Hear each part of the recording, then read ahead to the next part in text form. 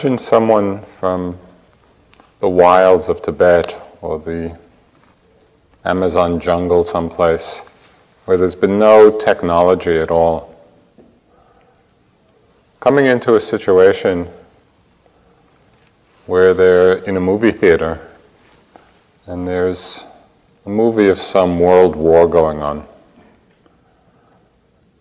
Imagine how that person would feel in the level of involvement, and identification and thinking that, oh my God, something awful is really happening here. Because there'd be no frame of reference for understanding that it was only a movie. That really nothing was happening at all.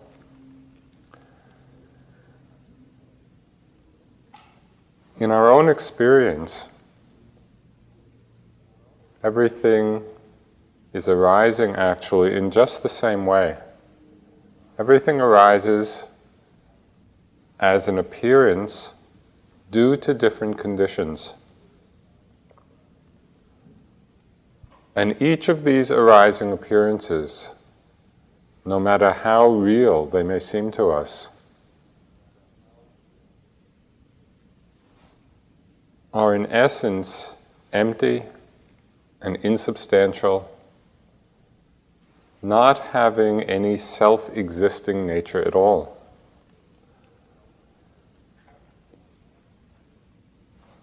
But it's through different tendencies in our minds, different habits that have been long established, perhaps over lifetimes. Through these tendencies or habits, we solidify a sense of ourselves, a sense of the world, taking experience to be real, to be solid, to be self-existing. We talked of this a couple of weeks ago with reference to the functioning of perception and how perception recognizes the superficial aspects of an experience, creates a concept about it, and then how we get imprisoned in the attachment to that concept of man, of woman, of person, of building, of car, of world, right, in so many endless ways. There's another very strong tendency of mind, in addition to perception, that when we identify with,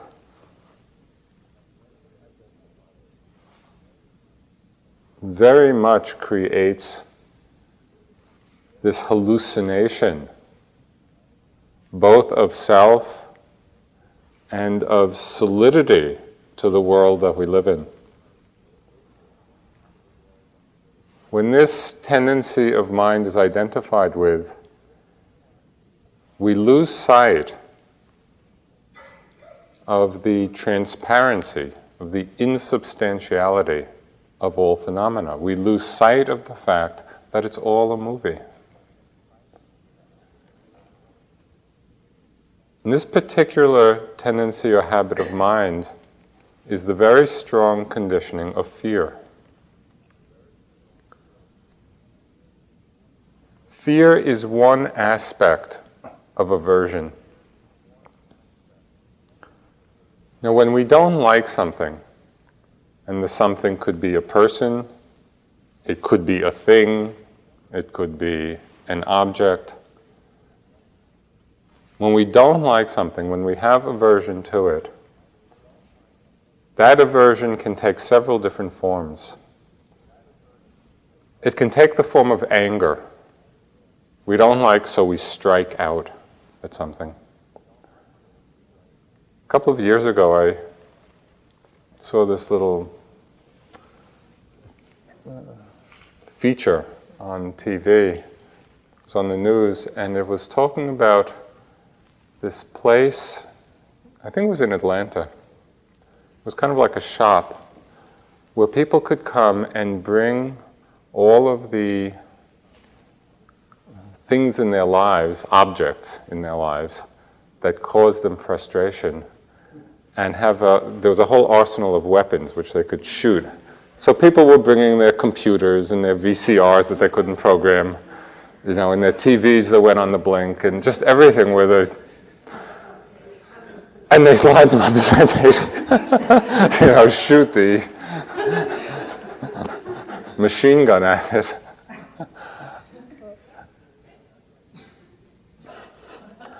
That's striking out at the object, where the anger is so strong. So that's one aspect of aversion. Another aspect of aversion, when we don't like something, is when we grieve or feel sorrow at whatever's present, whether it's a situation or a person or a loss. That's another aspect of not liking what is present, taking that form. And the third aspect of aversion is when there's something we don't like and we contract into fear.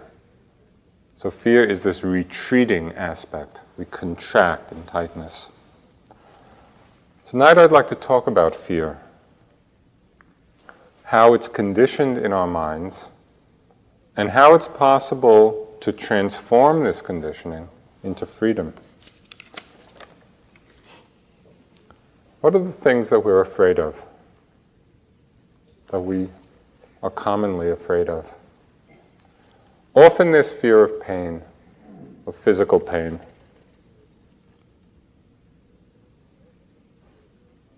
There can be fear of different mind states, or images, or emotions. Really states that are so unpleasant to us that we're afraid to feel them. There's often fear of change, because inherent in change is loss, and so dependent on our relationship to that, we can be conditioned or habituated to fear. It's fear of the unknown, fear of death. The problem for us with all of these things is that they are all actually a part of our life. There's no one who is completely free of pain in their lives, or free of unwholesome or unpleasant, difficult mind states. There's no one who's free of the truth of change, of loss, of death. So these are all part of ourselves, even though they're often not rightly understood.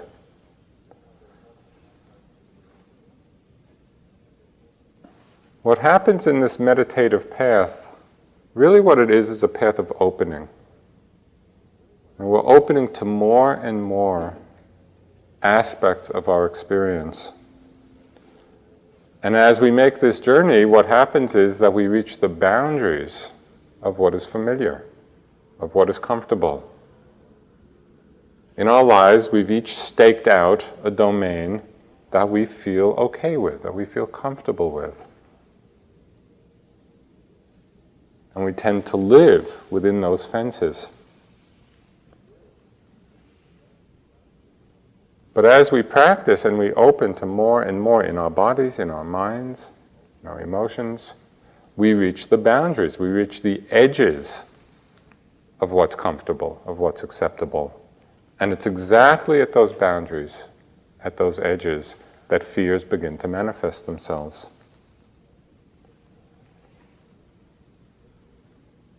So working with and understanding fear really becomes the practice of freedom. Do we stay constricted? Do we stay contracted? Do we stay safe in our limitations? Or are we willing to play at the edge, to go beyond those limits, and to confront the fears that arise? So first we begin to look at what we're afraid of, what limits us, and to see if we can actually go beyond those limits. And second, we look at the nature of fear itself. Okay, so what is it that limits us? The most obvious one, and the aspect of our experience that presents itself from the first day of practice is physical pain as it arises in the body. Now you've been here more than a month, and I'm sure you have some very direct experience of pain arising and what the mind does with it. It doesn't even have to be agonizing pain. We can also see fear arise even in terms of discomfort. There's a strong conditioning in our minds to avoid unpleasantness.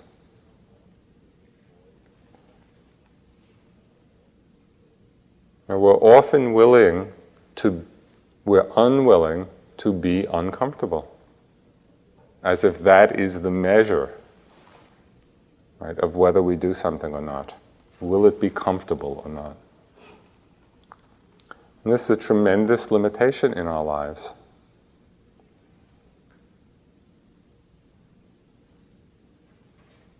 Did I mention my Burma anxiety dream in this course? This is years ago. Many of my friends had started going to Burma to practice, and were coming back with these stories, both of how wonderful a place it was to practice, but how difficult. Conditions are really difficult, and the food is difficult, and health, and not a very comfortable place. So it took me a couple of years of kind of both being inspired and wanting to go, but also having a real fear of putting myself in that situation.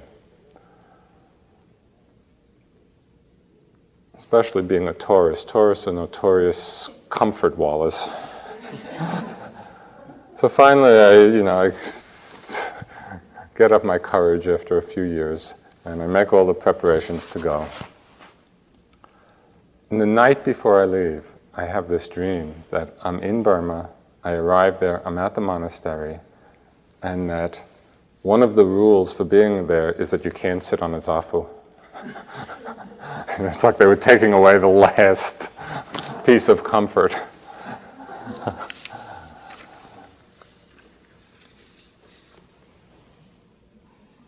It's helpful to look at, the degree to which that becomes how we decide things.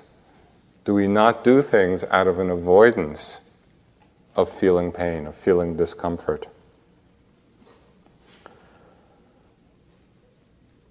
It's helpful to see it very clearly in the practice because it takes a lot of subtle forms. And so when you're sitting with painful feelings, really pay attention to the subtleties in the way the mind relates. Have you noticed when you're sitting sometimes just the very small shifts of position? You're sitting and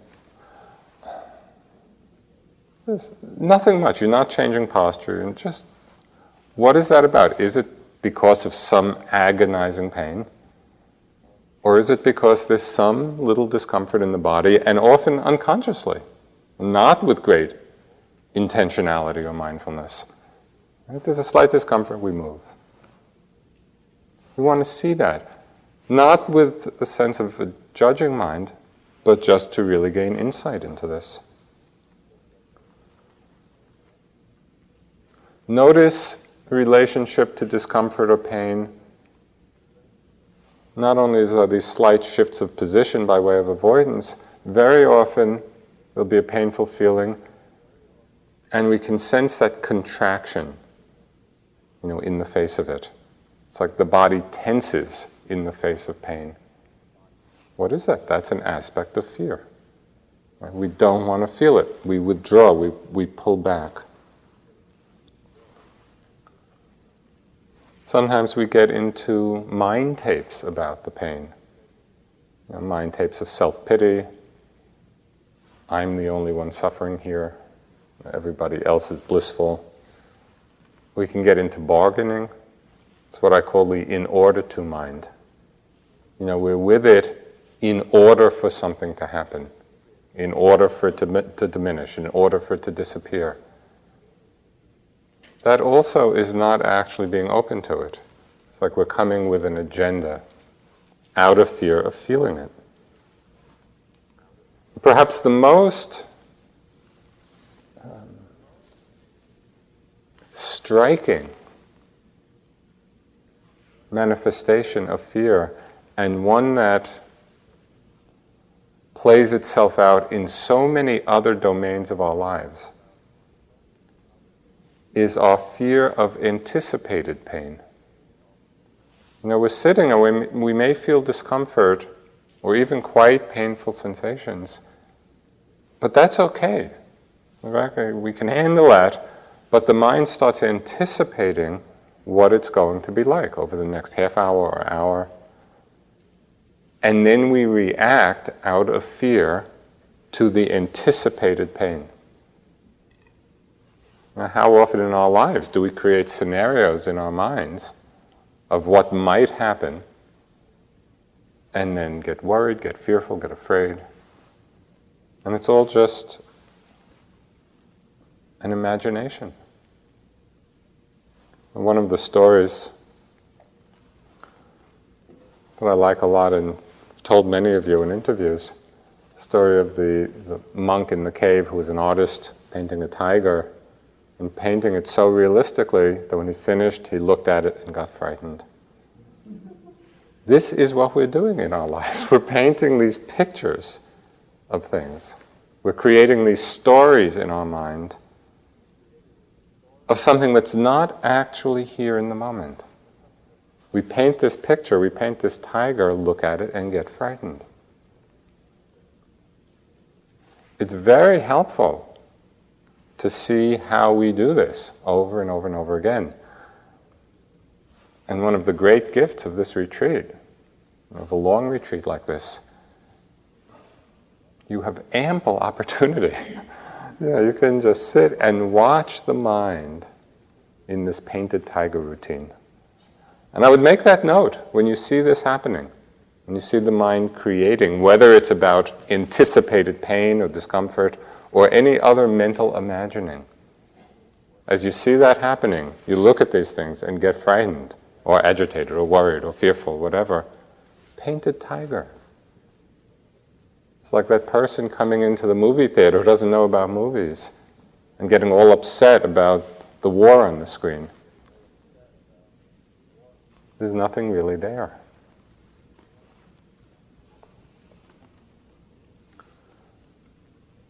Working with physical pain in the practice really is a tremendous gift to us because it brings us right to the edge of what we're willing to be with.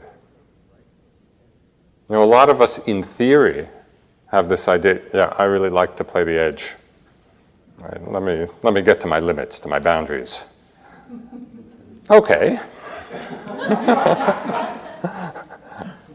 Physical pain can do that very quickly. I had that experience with U Pandita, the first course I sat with him, where he got this crazy idea in his mind. He told me, my practice was going fine.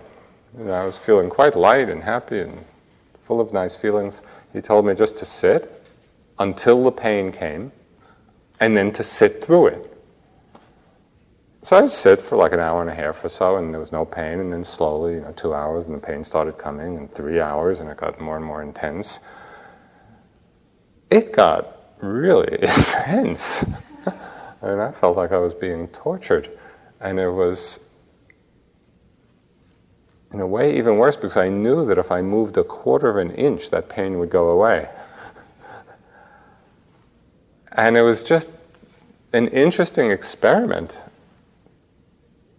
just to watch what my mind did with this, where it got to its limits, to see, okay, what makes something unbearable?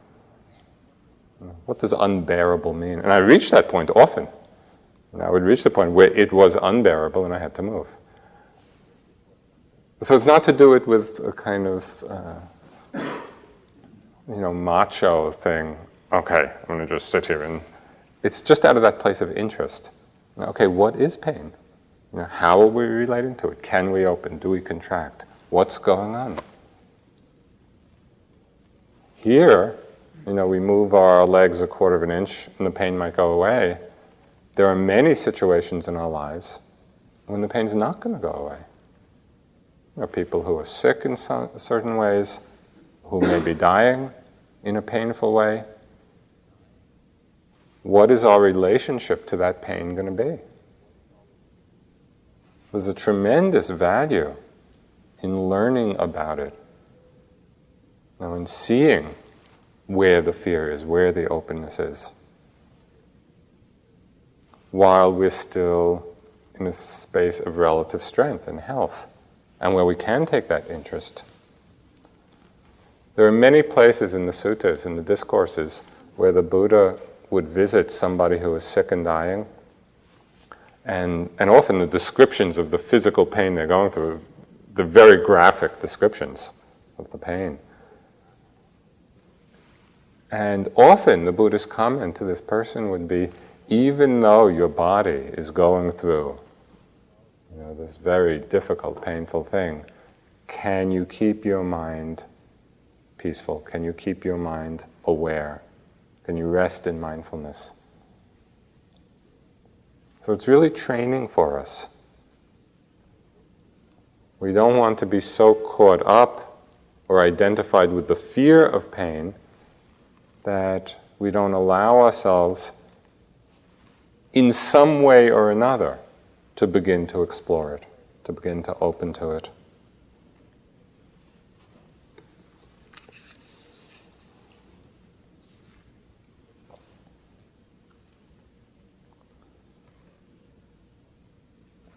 In this exploration of pain, it's helpful to recognize different kinds, because some pain is a danger signal. You put your hand in fire, burning, burning, burning. No, you want to take it out of the fire. But there's a lot of kind of pain that comes up in the practice which could be called dharma pain. Either the pain of us feeling accumulated tensions. Now, we carry a lot of tension in our body, mostly unknowingly until we sit down and stop distracting ourselves. And then it starts to really be revealed. The practice of awareness is allowing that to decondition. So we want to be with that kind of dharma pain. Sometimes it's old injuries, which are re-manifesting. We're re-feeling them. And there's a great purification process that happens. Quite as a byproduct, but something that can happen and has been well documented in the East. Just through the practice of awareness, many organic diseases, have been cured in practice simply through being aware and going through the pain of the healing crisis. So again, this is not the point of the practice, but it's something that can happen. It illustrates the great healing power of awareness, of openness, rather than of fear, rather than of contraction, rather than of tightening behind it.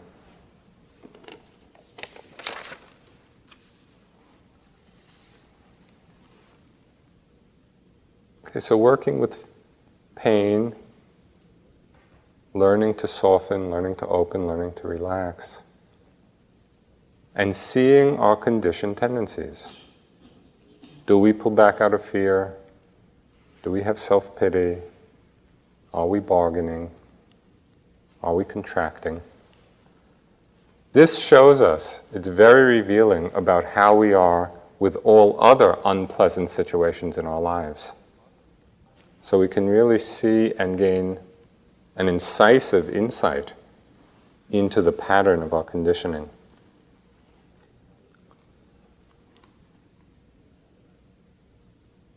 There's another aspect of experience we might have fear about, and it has come up for some of you in your practice, and that is often we have different kinds of images in the minds or memories in the mind. It may be of specific events. They may be more archetypal representations of deep, dark forces, that are part of our psyche. sort of archetypal representations of cruelty, or of rage, or of degradation, or of all kinds of things, that dark shadow side that normally we neither are open to nor have access to. Often in the meditation practice and sometimes in dreams on courses, the most amazing images start to come. They may be extremely frightful or horrifying or repulsive or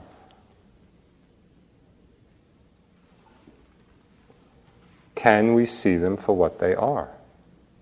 Can we see them as being simply images arising in the mind, nothing more?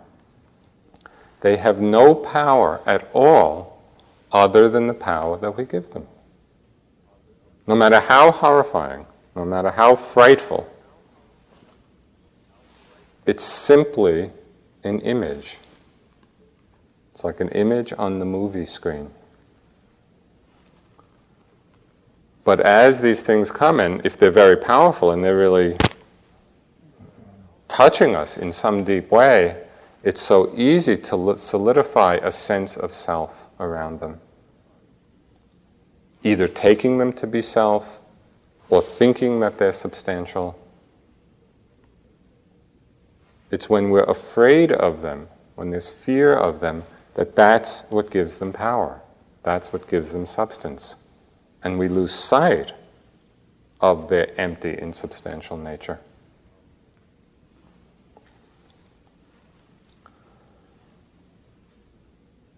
Fear of pain, fear of these memories or images, which are just that. They're just memories or just images. We may have fear of certain powerful emotional energies or mind states. Certain qualities in our mind, which we talked about, some time ago, about the afflictive emotions. Those mind states that are difficult to be with, that are unacceptable to us. There's often a fear of feeling unworthiness or loneliness or rage or anger or depression, or abandonment or failure. All these feelings, mind states which come up, which are painful, in the same way that we might be afraid of feeling physical pain and contract, often there's a tendency to feel afraid of emotional pain, and so we contract.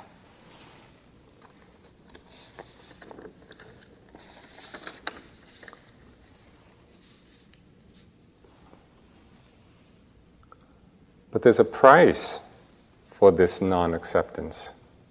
Because as long as these feelings, these mind states, these emotions are arising and we are unwilling to feel them, unwilling to open to them, we stay fragmented, we stay split within ourselves. Because this is a part of our experience that we are split off from, that we're cut off from. And then there's a very interesting psychological dynamic that begins to play in our lives.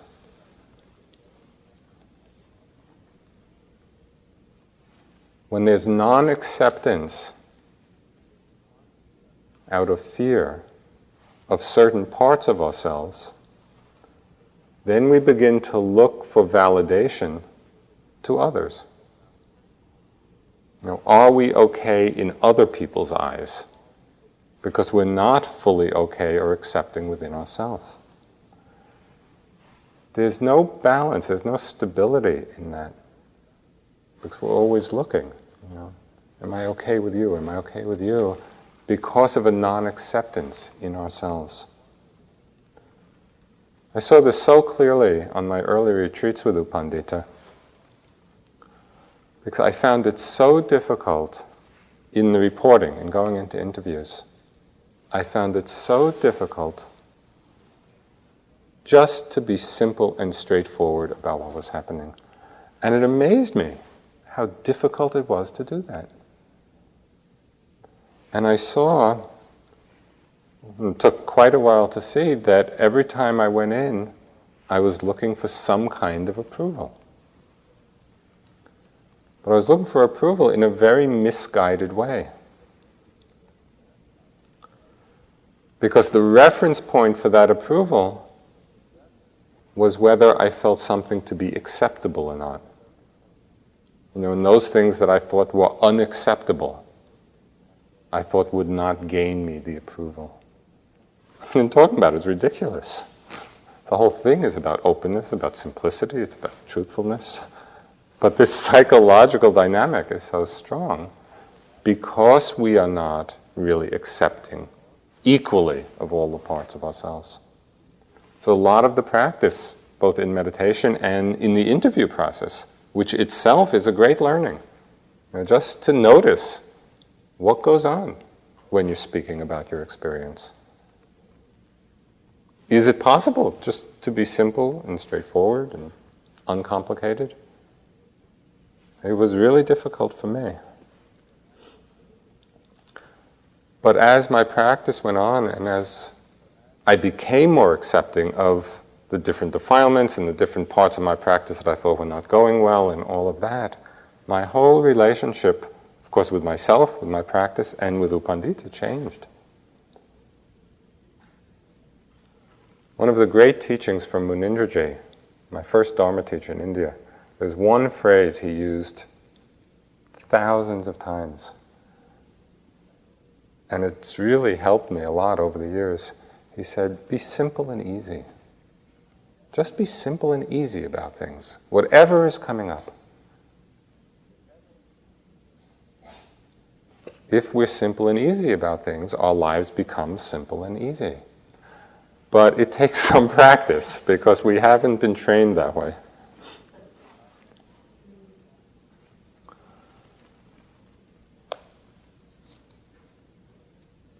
There's another consequence of our non-acceptance of difficult, painful mind states, of our fear of feeling them. And that is our fear of feeling them very often drives us to all kinds of actions to avoid feeling them. How much of what we do is an effort to avoid feeling bored or feeling lonely? How much of our holding on, how much of our attachment to things, whether it's experiences in practice, whether it's people in our lives, whether it's conditions or objects, how much of our attachment is driven by our fear of feeling loss? We're unwilling to feel that, and so we hold on tightly as if we really could hold on anyway, but we make that attempt. And how much do we avoid the taking of risks in our lives?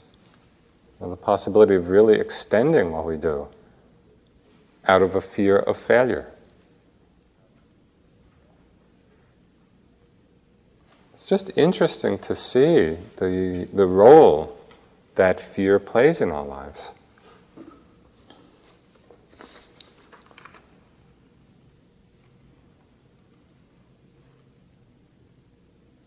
Given this time of year, as we're approaching Halloween,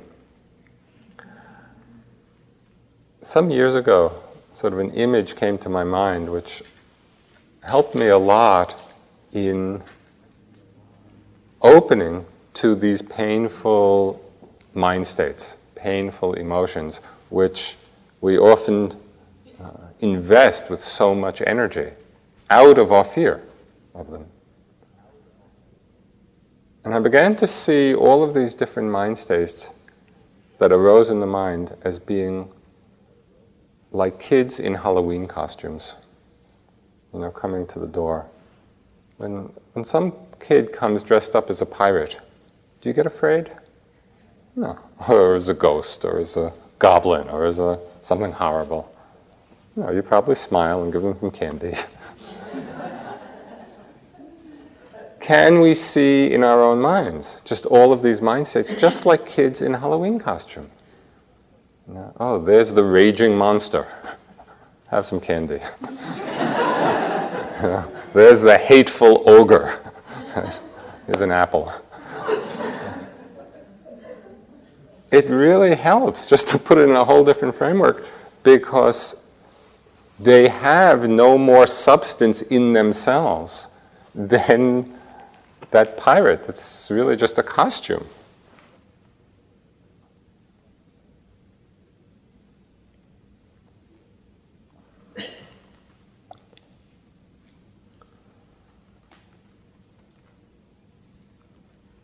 Just as with physical pain, our practice is all about just opening to this side of things, to the unpleasant, to the unpainful mind states, emotions, memories, images.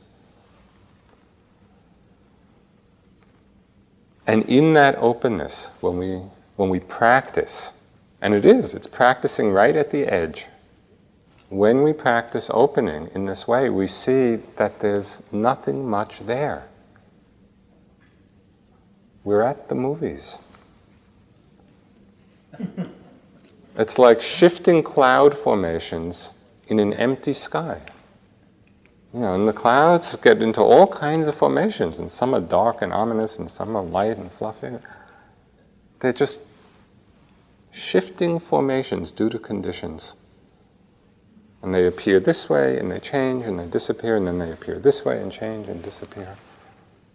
Why do we get so caught?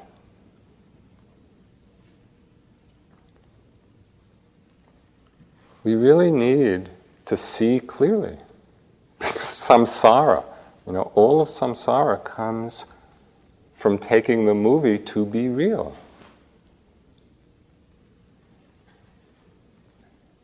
When we don't see clearly, we're simply acting all of this stuff out.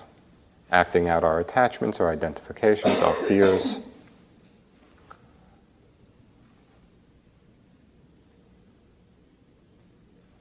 There was once a little quotation in that great Encyclopedia of Western Philosophy, Newsweek magazine. It was actually a quotation from Pascal. It said, "Most of the problems in the world would be solved if people could learn to sit quietly in a room." So here you are, solving the problems of the world. Because we begin to see the transparency, the insubstantiality of all the things that we usually take to be so solid, so real. We begin to work at that edge where fear comes up and see the possibility of opening to it, feeling the fear, and then relaxing. Let me feel this. Let me see what it is. There's fear of pain, there's fear of sometimes these mind images that come, fear of different emotions. For many people, there's also a great fear of impermanence, of change, of loss. We hold on so tightly in our lives, whether it's to this body or to certain mind states. In fact, it's out of this fear of change that we have so conditioned our belief. We've constructed this whole sense of unchanging self. Well, there's some me in here, some I in here that's solid, that's unchanging, that's secure. And that whole mental construction comes out of our fear or unwillingness to open to this flow of change. Just to be with it.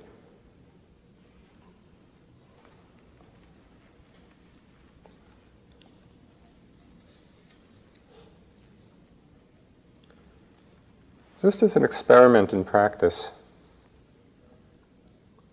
take a few minutes in each sitting where you just sit and you don't do anything at all. And most difficult, don't try not to do anything. Just don't do anything. And see what happens. You just sit.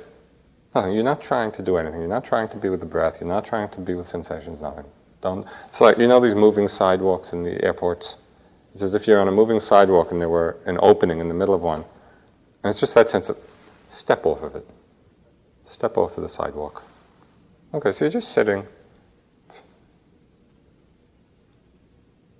And the great illumination is that everything goes on without us.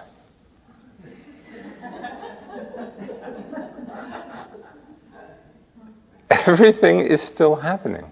It doesn't need any sense of ourselves doing something. And in that, we can really get that sense of just the continuous flow of change. In doing nothing, everything is revealed.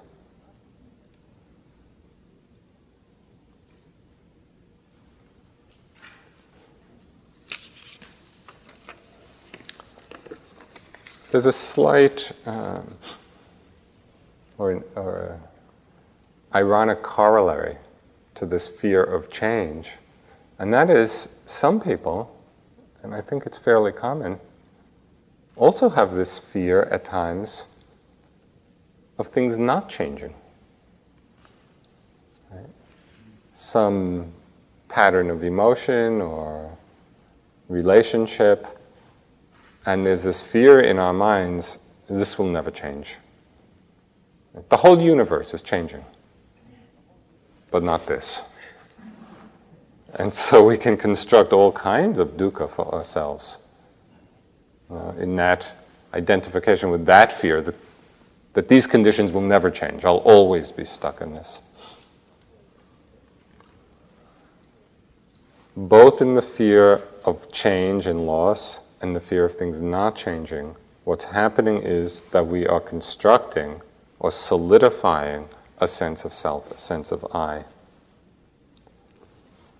We start building pictures in the mind of who we are, of how we are, and then get imprisoned by those pictures.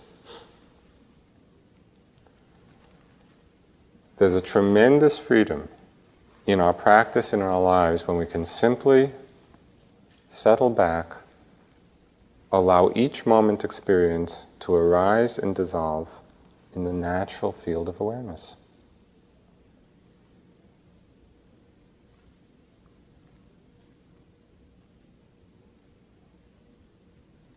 It's not easy to do because of our conditioning, but do you see how simple it is?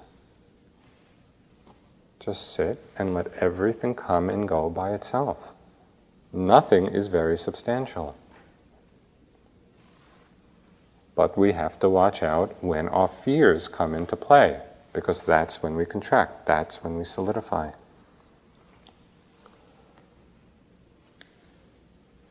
A big fear for many people is the fear of death, fear of dying.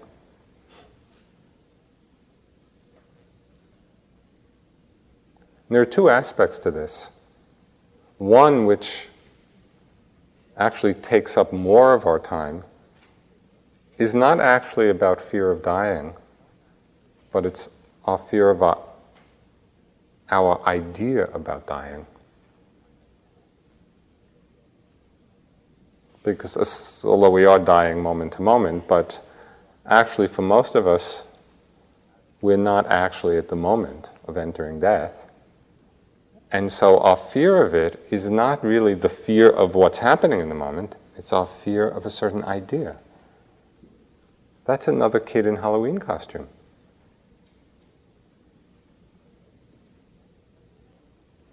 But then fear also does arise for many people at the time of death. And the Buddha addressed this. There was one discourse where he talked specifically about this. A Brahmin came to him and said, "You know, O Buddha, it seems to me that all beings fear death." And the Buddha replied, "No, that's not true. Some do and some don't." And then he went on to explain who it is or why it is, what are the conditions for fear arising at the time of death, and what is the situation where there's no fear of death.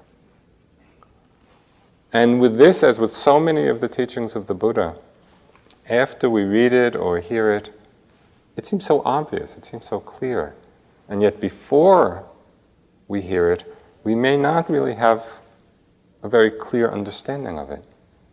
This is another example of it, because as we talk about it, you'll see how obvious it is. Who is it that fears death? The Buddha said those people who are not free from desire or lusting after sense pleasures. At the time of death, the mind is going to be filled with agitation about the loss of these pleasures, the loss of these desires, and so there will be fear. Thoughts come at those times. I won't be enjoying these things anymore. For people very attached to them, that will be a fearful state. He said those people who have strong attachment to the body will have fear at the time of death. Well, it's obvious. The body is dying. If we have this strong identification with it and attachment to it, if we have not seen clearly the impersonal nature, at the time of death there will be fear, there will be terror, because we're losing what we're most attached to. The Buddha said that people who have not done anything good in their lives, not done anything noble in their lives, also will fear death. We talked about not having helped those who need help, or not having protected those who need protection, but instead keep doing sort of unskillful things, cruel things. At the time of death, the thoughts of these repeated actions come up in the mind, and so there's fear. And the last condition for fear arising at the time of death is for people who have confusion about the Dharma, confusion about the nature of the mind, because then that confusion will be operative. And then he went on to say, as usually you find in the suttas, those who don't fear death, who are peaceful in the face of death, are those who are not driven by desire for sense pleasures, who are not addicted, those who don't have attachment to the body, those who have done many good things in their lives, those who have practiced the Dharma and understood. These are people who at the time of death, minds are in clarity or in peace.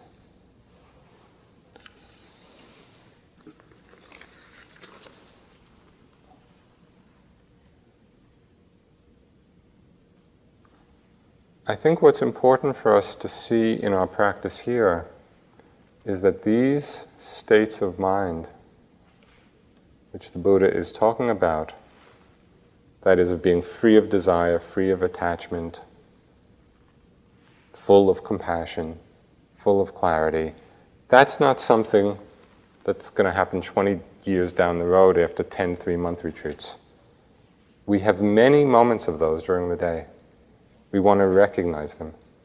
We really want to recognize those moments of clarity, those moments of peace. Because then our practice is not trying to get something we don't have, but coming back to what's already here. We have it, but often we overlook it.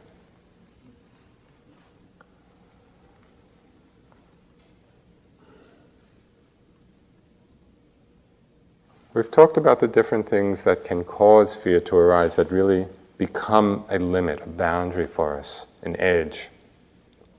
Pain can become an edge, different intense mental images or emotions, the experience of impermanence, of death. These are the things that fear might arise with. So the question now is how to work with the fear when it does arise. As it comes up for us, how do we work with it skillfully?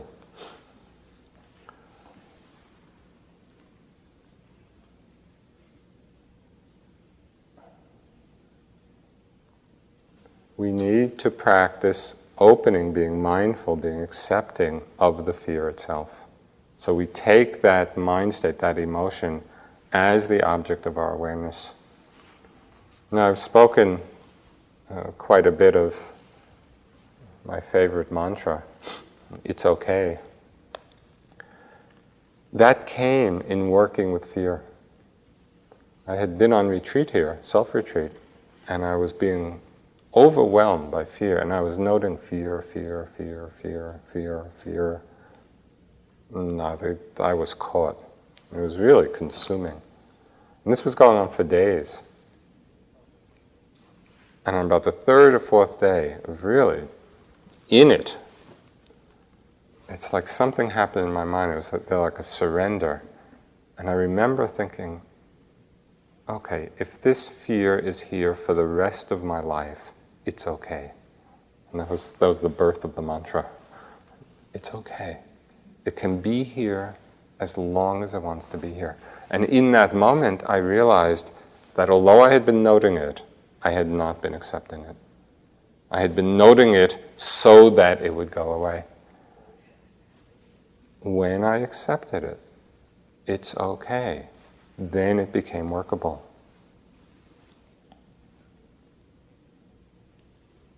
How would you be with a frightened child? You know, if there were a child that was frightened, how would you be with him or her? You would be present, you would be caring, you would be loving. You wouldn't be dismissing, probably. You're trying to get rid of the kid, or pretending that the fear wasn't there, although sometimes people do that. Oh, you're not really feeling that when the kid's terrified.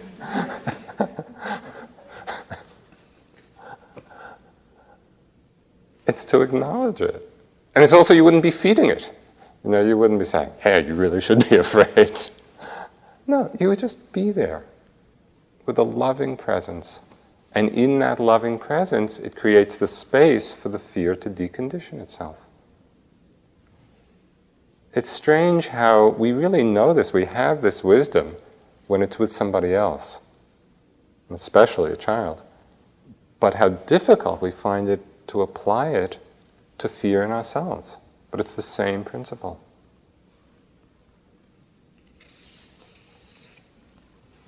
Now, resting in mindfulness, in awareness, which means a loving acceptance. The fear comes, it's okay, let me feel it. We don't have to be afraid of the fear.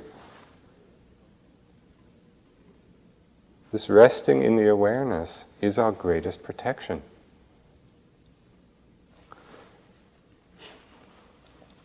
Steve Smith regales you with many of his surfing tales. Well, I have one whitewater rafting tale. This is my big chance. It's a little different than his kind of stories, where he's conquering 20-foot waves. I was on this rafting trip in the Northwest, and we were going through these rapids. And on this particular trip, they were kind of the larger rafts that were going down. But they also had kind of these little toy-like inflatable kayaks, where people would just hang out in them and playing with them. So at one point in the river, I was in one, and they're very unstable. It's just like a bathtub toy in the middle of this river that's... And so I'm in this little rubber kayak, and I'm going down the river, and this guide starts shouting at me, "Watch out for the hole." Hole? I had no idea what a hole in a river was. I thought holes were in the ground. He's yelling, "Watch out for the hole," and I didn't know what he was talking about. Well, I found out. Because when the water goes over a rock in a certain way, it kind of creates this little vortex that's like a hole, and it pulls you in. And so I went over this into the hole, and I was really pulled down, by it. And it was pretty scary, for the moment. And fortunately, I was wearing a life jacket, and it kind of pushed me up. And then again, it was quite a powerful, whatever you call it, and it pulled me down again, and the life jacket pulled me up, and then just got out of it. So it was both exciting and fearful and all of that. But on reflecting about it and also the nature of practice, I thought that mindfulness is really like that life jacket. When we're wearing the life jacket of mindfulness, all sorts of things can happen. We can really be pulled down into a vortex of fear or danger or whatever. Mindfulness is a great protection because it allows us just to sit back and to watch what's happening, to be with what's happening, to be with the fear itself.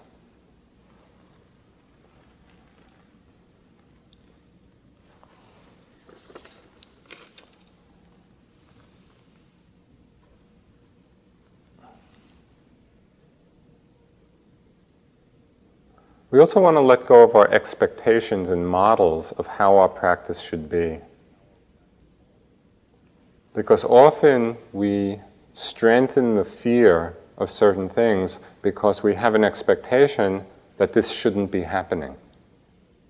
Something is too difficult or feels too strange. Times of difficulty in the practice are the greatest gifts of the practice because they bring us right to the edge of what we're willing to be with. That is the place of practice. That's exactly the place where we can profoundly open.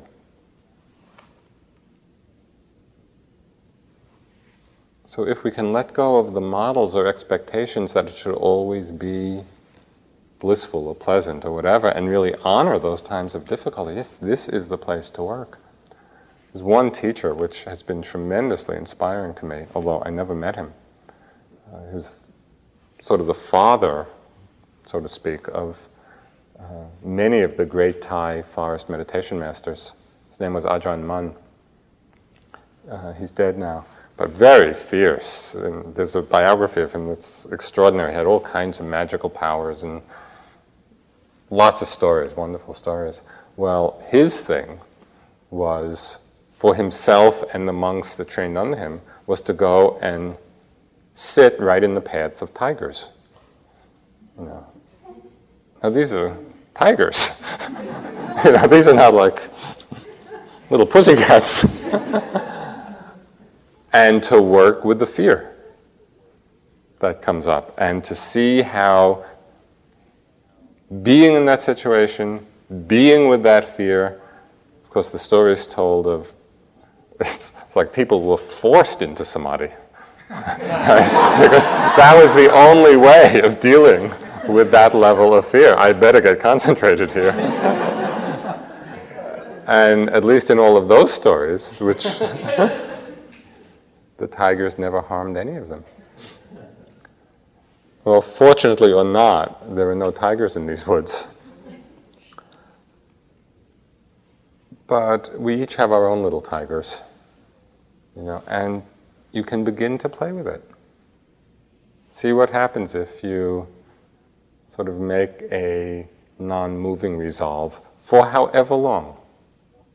It could be 10 minutes. It could be half an hour. It could be an hour. It could be an hour and a half. Just to play that edge. See what happens. You make the resolution for whatever period of time, and you don't have to start huge. Start with a small. Let me sit here. I'm not going to move. I'm going to be with whatever arises. Let me die. Yeah, that kind of resolution. And resoluteness. It's powerful. It's very powerful. And it shows us a certain strength, and we start to deal with the fear that arises in the mind. In a small scale. We don't need to go to the jungle and find the tigers. Maybe try sleeping a little less, or sitting a little longer, whatever. Play the edge a little bit. Also, you need to know when to retreat, when it's really overwhelming, when you feel like the mind is getting out of balance. You're being overwhelmed by it, okay, so then back off a little bit until there's that inner strength again. So we want to be accepting, we want to be mindful of it, wear the life jacket of mindfulness. We want to play the edge at times, kind of that heroic effort, courageous effort. And the last way I'll mention tonight, for dealing with fear is really cultivating that sense of trust and love of metta. Metta is a great ally in working with fear, because when there really, truly is metta in the heart, then fear is not there.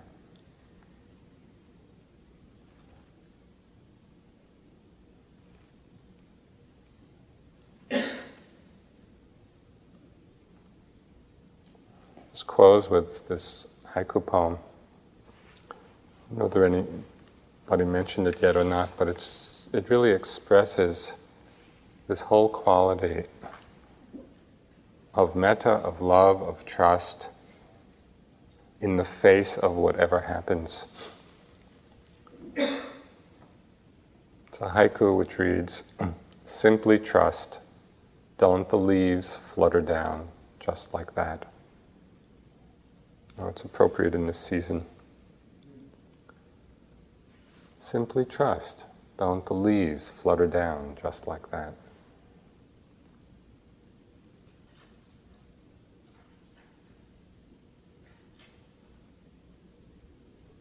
Each moment of our experience is fluttering down just like that. Simply trust. Let's sit for a few minutes.